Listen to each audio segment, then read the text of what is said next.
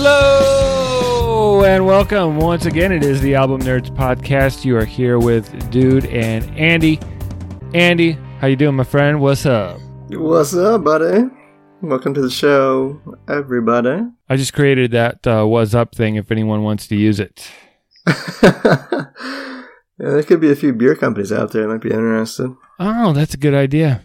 I'll look into that. So, you been listening to any good music lately, man? Or? Yeah, tons of music. Some good, some bad. But what I've been doing, at least the last couple of weeks, is listening to some really good music from a really long time ago. How about you? Yeah, I've been doing a little bit of that myself, actually. Yeah, I think that brings us around, though, to our topic today, doesn't it?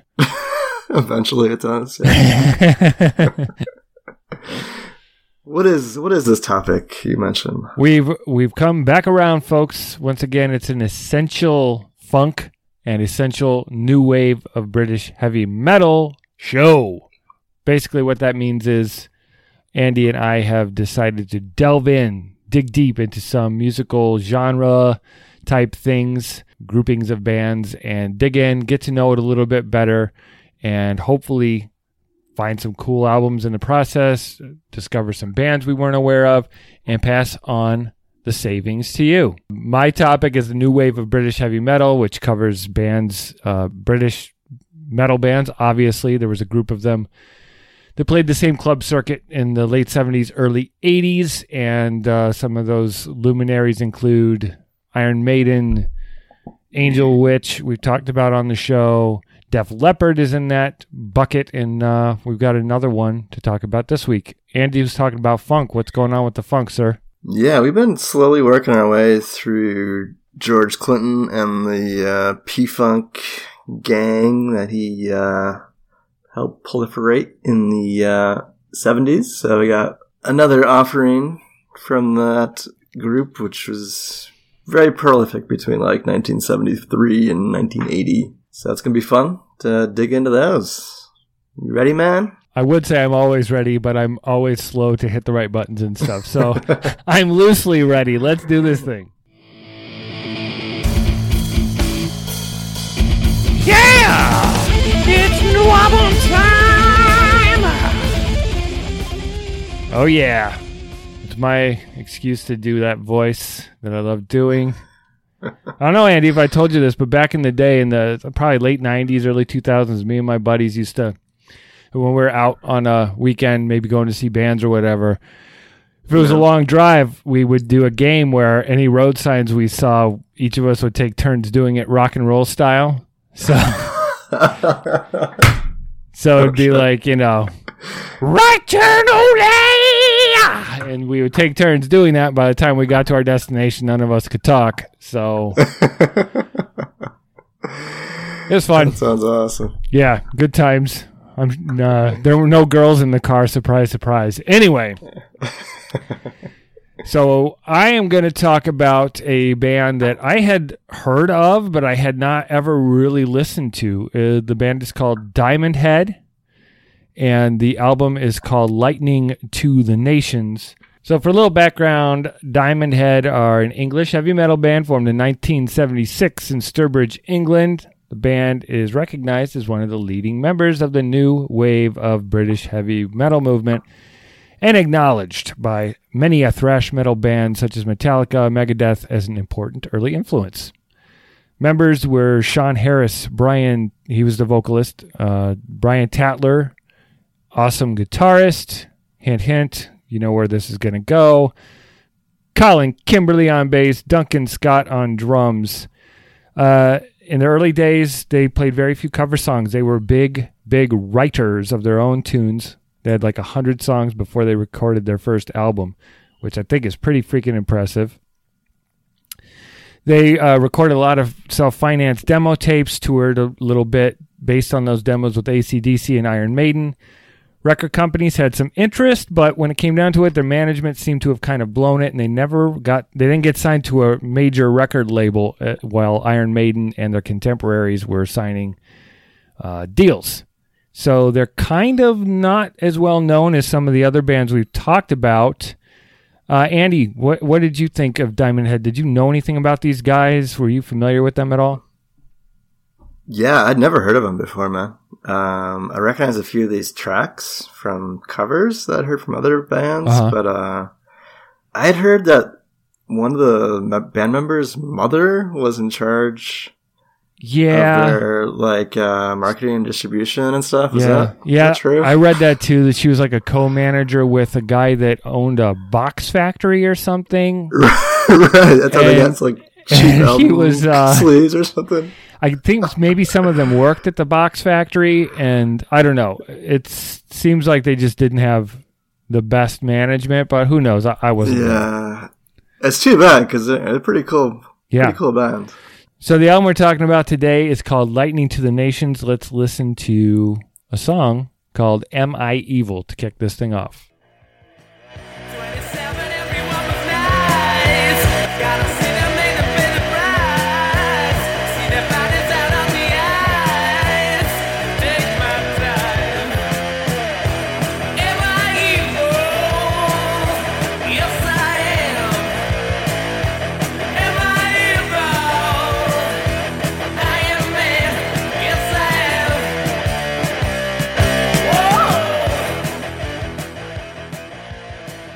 Now, that song's pretty cool. I've heard it before, but I heard the Metallica cover of it first years ago.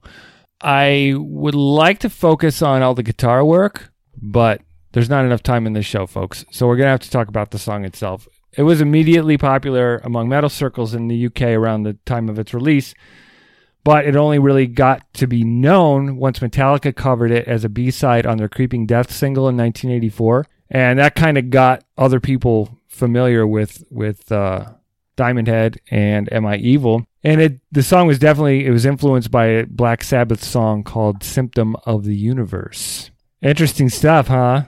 So this album was recorded in 1979, released in 1980 on a little record label called Happy Face. It was a plain white sleeve originally. They didn't have like a real printing situation apparently, so it was very, very kind of out of the back of a van type of distribution, sending it to record reviewers and stuff. So it didn't really, without the right representation, I don't think it got as much exposure as it may have. So this album is considered super, super, super, super important in the new wave of British heavy metal and in the development of thrash metal and metal in general that continue to build, especially in the United States in the early 80s. What did you think of this? I mean, you said you hadn't heard of the band, so I assume you hadn't listened to the album before. What were your thoughts as you were first experiencing Diamond Head? Dude, I was really impressed, man. I thought this was great. For a debut record, they sound really good. They play great together. The guitar playing is just ridiculous. The riffs are just... Yeah.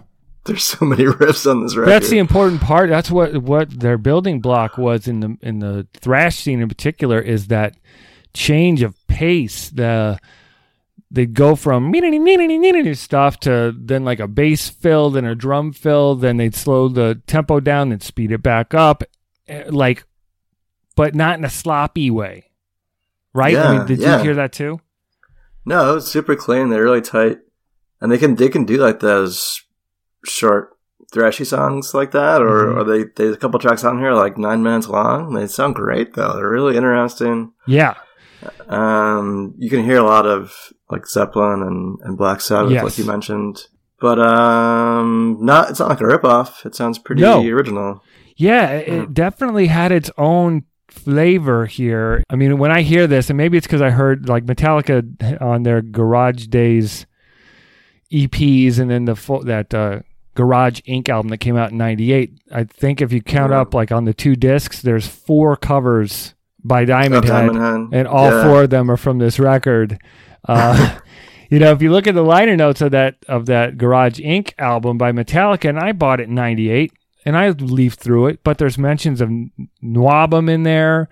There's talk about Lars and how he had all these subscriptions to UK record label stuff, so he'd get sent all these Nwabum albums, and so it's just a music fan like Lars. He was a huge music collector, then helped his influences became part of Metallica's influences and stuff, and it's pretty freaking cool how that works. I love that. Yeah. You can hear a lot Yeah. of the stuff Metallica was doing later in the 80s on this record. So definitely, if you're a Metallica fan and you haven't heard this, guarantee you'll like it. Well, there's a lot of good songs on here. The Prince is great. It's Electric, which Metallica has covered. Sweet and Innocent's cool. The 9.5-minute song you mentioned, Sucking My Love, is an ode to fellatio, apparently. And oh, that's what it's about. yeah, and, in my opinion, the lyrics are kind of silly on that, but the music on that song is intense. It's amazing. So, you get a little bit of sour with the sweet, but their musicianship is just unparalleled. Why don't we listen to another song? Sound cool? Let's. All right, this one's called Helpless. Also covered by Metallica.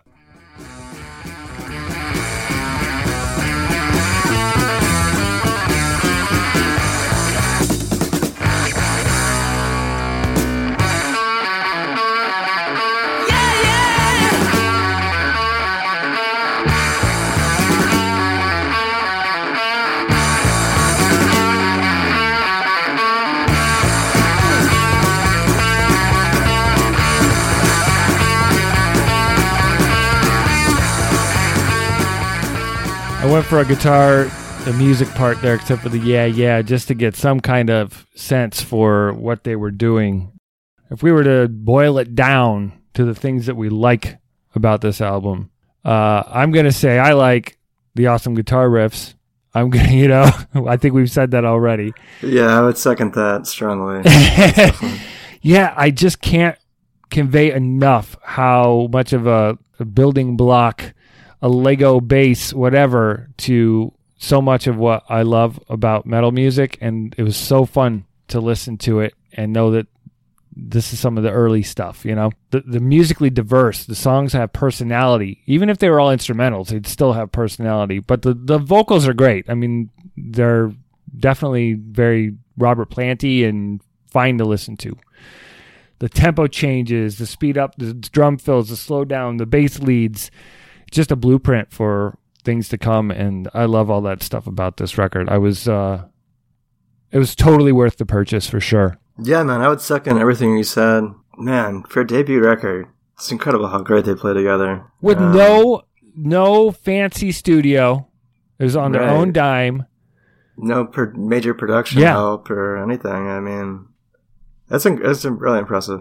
All right, so Andy, what don't we like? Let's talk about that. So I think the lyrics are they're not the strongest part, It's hard to, I really don't want to rip on this at all, but in the production and distribution, screwed them. I think this could have been something, but, it became an influence for really important bands in the future, so it did become something, just not in a way that gave the band itself great, great success. Yeah, it's too bad for them and their bank accounts that they didn't get this out there a little bit earlier. Yeah. But, some of the lyrics are a little cringeworthy. Mm-hmm. I mean, like Sucking My Love there is, not much on nuance. But my only complaint would be the low end, the bass and drums are a little bit hard to hear. Yeah. At least on the MP3s I was listening to. It's definitely guitar and vocal forward in the mix. But yes. Yeah, other than that, man, it's pretty nitpicky. It's a really impressive record that I wish I had heard, 20 years ago. Yeah, me too. I kind of feel like a dink for having that Metallica record, listening to it so many times and be like, oh, those songs are cool, and never even making the effort to go find Diamond Head. I just saw the name and like, oh, that must be some old metal band. And back then I was probably, late 20s or something and forward looking. Like, what's next instead of where did this come from, and really digging in. I'm so glad got the opportunity. So basically, all in all, how's this essential to the new wave of British heavy metal? It was a building block for so much to come. Great record. They were part of that movement and a huge influencer on bands at the time and bands today. One thing I found that I thought was interesting was the Big Four. There was a Big Four series of concerts a few years ago. It was Anthrax, Metallica, Slayer, Megadeth, the Big Four thrash bands. Do you remember that, Andy? No. It's like 2011. Well, they toured all over. They all toured together? Yeah, they toured together and they made some stops. And one of them was in the UK, and I found this little clip right before they were all going to play together at the end of the show. All the bands were going to play together, and they were going to play Am I Evil? They're playing Am I Evil together with like 1,000 guitarists. And so Brian Tatler from Diamond Head joined them, the guitarist. So Sweet. This is what Lars had to say. Can I just say one thing, okay? You see that guy over there, Rick Bryan? See that guy? He's the guy that wrote the song we're just about to play, okay? So, if it wasn't for Brian Tatler, there's a pretty good fucking chance that none of us would be here tonight, all right? So we can fucking give it up for Brian Tatler one more time. That says a lot. That, you know, how much that this band meant to these thrash bands. So anyway, that's my preacher time, my soapbox. Diamond Head, Lightning to the Nations, or the White Album, as it can be found. You can find it on Amazon. Please go out and buy it. It's totally worth it. It's a piece of history. It's got really good packaging, double disc with bonus tracks on disc 2. So I really implore you. You too, Andy. Go buy the damn thing. Word up, man. Definitely a great record and something that deserves to be recognized as being as influential as it has been. So, good pick, man. Thanks, dude. I'm glad you enjoyed it. I really wanted to pick something impressive this time because you know, we still can be friends if I don't like your pick, but I wanted to bring the big guns. All right. So. Well, you did good. All right, man. Time to get funky. Oh, yeah. Put some of that funk on me, baby. Oh, yeah. That's right. Now, most of you don't know this out there, but because Andy's standing still when we're doing this show, but whenever he walks, that music just plays, yo. It just exudes from it.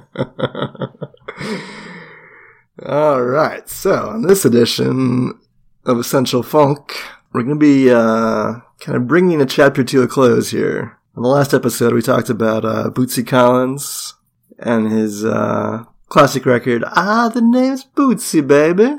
Wow, you've really gotten good at that. Dude, my funk. It's my funk.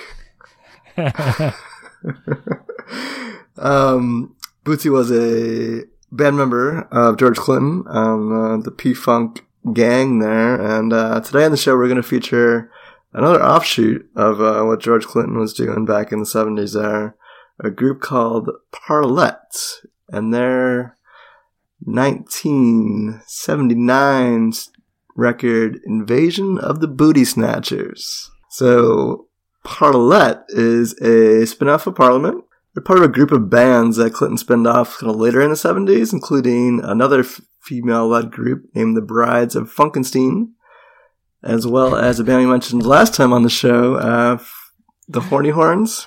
They were often played with Bootsy Collins. Yeah, so the Parlettes were originally called the Parlettes as a takeoff of Parliaments, as being kind of the female complement to that group. This is a group of some of the backup singers that would sing with Parliament. It's always 3 women, though the lineup changes a little bit over the course of the 3 records they put out from between 1978 and 1980. George Clinton got the group together and produced all of their records. Had you heard of the Parlettes, my friend? No, absolutely not. And when I first saw it, I'm like, is that parlay or parlette? But parlette probably makes more sense. The thing I thought was funny when you talked about, what was it, the Funkin'? The Brides of Funkenstein. Yeah, so you say Brides of Funkenstein, and I would say Brides of Funkenstein, and it got me thinking about Frankenstein and Frankenstein from Right. Young Frankenstein, or Frankenstein, but Right. yeah. And there's a similar tongue-in-cheek to both of the Frankenstein and the Funkenstein. But yeah, I had no clue. I mean, I thought I knew funk music, and I had never heard of them. I'm amazed by the number of offshoots and side projects that come from this Parliament Funkadelic collective. Yeah, George was just prolific in this period, man. He was just putting out dozens of records a year. Yeah, so I knew nothing about it, knew nothing about the album that has on the cover aliens grabbing ladies' booties. So why don't you fill me in? Tell me more about this record. All right, well, released in 1979, this was their second studio record. Features the 3 backup singers from Parliament, Jeanette Washington, Shirley Hayden, and Janice Evans, the main vocalists. As you mentioned there, the album cover is pretty epic. It has a kind of a cartoon with some aliens grabbing women's booties. It's pretty awesome. Let's jump in and play a cut from the record. This is called Riding High.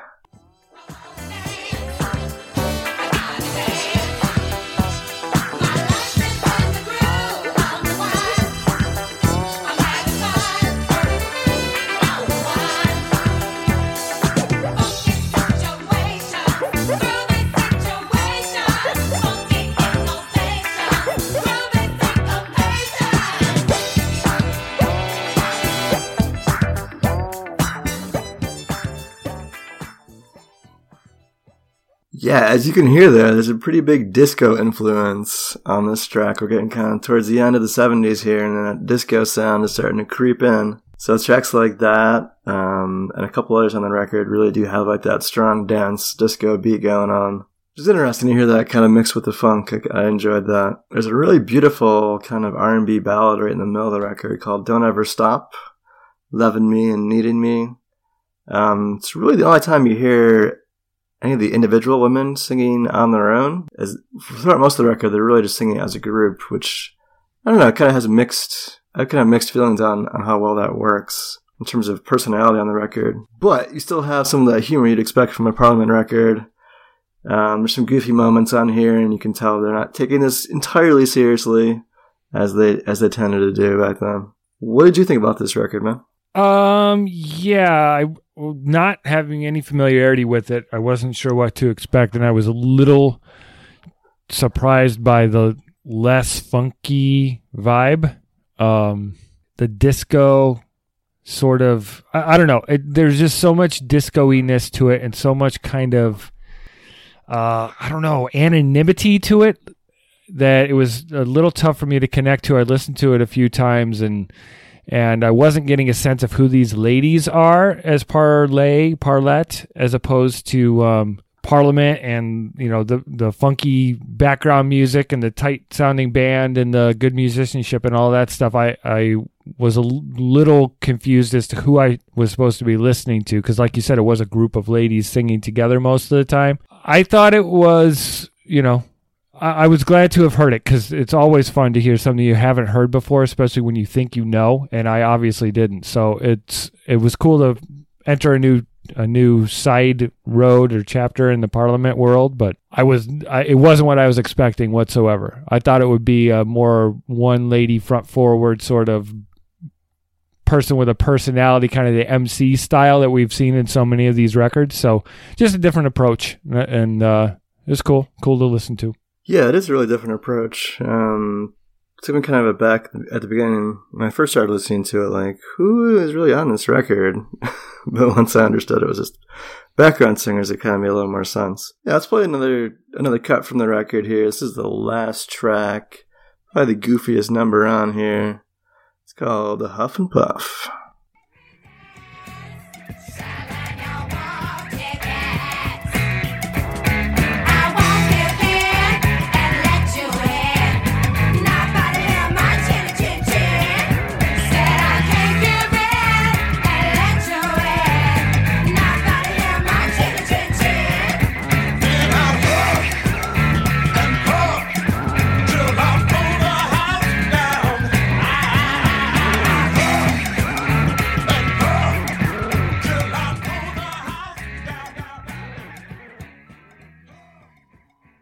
Oh man, I love that track. It's so funny. I think it works a lot better when they have the kind of that call and response with the male vocal in there, just to kind of offset the group of singers. It's too bad there wasn't more of that on the record. Let's talk about some of the things that we did like. Okay, let's. All right. So there were nice grooves. Band sounded really good.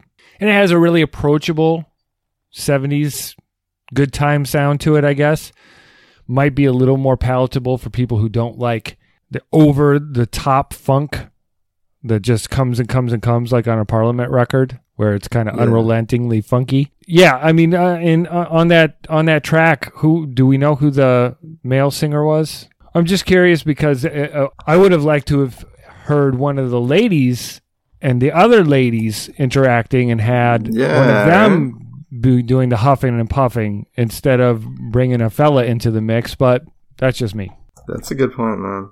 Like I said, I more, I would have liked to have gotten to know them better. No, but you make a good point, though, on why don't the ladies interact more with each other and not so much as a group? It would have been more interesting. Yeah, well, who knows? Yeah, so that's one of the things we don't like as much. I don't know. How do you feel about all that disco sound on there, man? Is that a bit off-putting? It's not pure funk, but it's, you can hear, I mean, this stuff develops. I mean, as time goes on, the Parliament sound had to keep up with the times, and especially when you're showcasing lady singers as the leads, more danceable, more approachable. Yeah. So, I get it. It was funky enough, it was funky enough. But it was very disco-y and kind of would sound good like if you're having a 70s party, you could play this in the background and people would just be happy with it and not necessarily need to know what it is. You know what I mean? Right. I know what you mean. That could be a large part because they didn't really publicize these records very much. Only the first song we heard there, Riding High, was the only song that charted for them in their entire career. Mm. And they only toured twice, so they really weren't out in the public eye very much. I wonder if it would have caught on a little bit more if they had put a little more effort into it. Kind of like we were talking about with Diamond Head there, publicity is so important when it goes into getting these bands out there and really catching on. Yeah, but, what could they have accomplished as bringing funk to the forefront for ladies if they had been given more opportunity to maybe open? I don't know. Maybe they did open for Parliament. Maybe they did open for Bootsy. I don't know. But like I said, it's. I don't want to be like some know-it-all music guy, but I've heard of a lot of stuff, and I have dug into a lot of stuff, and I had never heard a whisper about these guys before, these ladies before. So, that's just that's why we're here, man. Yep. Doing this essential breakdown here for you, bringing some of these lesser known records to you. It's cool. It's cool to get a woman's perspective on the genre, man. It wasn't something I'd heard much of either, so it was interesting. And yeah, I just wish they had a little bit more control over it, and it was more of their personalities coming through, but it was cool. Yeah. All right, man. Well, I think that wraps it up for our essential project this week. Once again, that was the Diamond Head and their 1980 release, the White Album / Lightning to the Nations, and we had Parlettes and their 1979 record, Invasion of the Booty Snatchers. Check them out. Yeah, two underappreciated, but really good records to listen to. Oh yeah, next week on the show, we're going to be talking about 2 new release recommendations from modern day. Digging into those, telling you why we like them, telling you why you might like them. Should be fun. Be sure and tune in for that. Oh yeah, always like the new stuff. So, my friends, I know that you listen to this program, and I know that you want to know more about the Album Nerds. You want to interact with the Album Nerds. You want to tell us what you like to listen to. We want to hear it. So why don't you follow us over on Twitter, Instagram, and symbol @ Album Nerds. You can subscribe to the show on iTunes, Google Play Music, Stitcher Radio. And please visit us over at albumnerds.com. Tell us what your favorite albums are. Tell us what we should listen to. Give us some ideas for upcoming shows. We want to hear from you because we love you so much. So thank you once again for listening to the Album Nerds podcast. We will catch you next time. Peace. See you next week. Keep those booties safe. Yes, the booty snatchers are coming.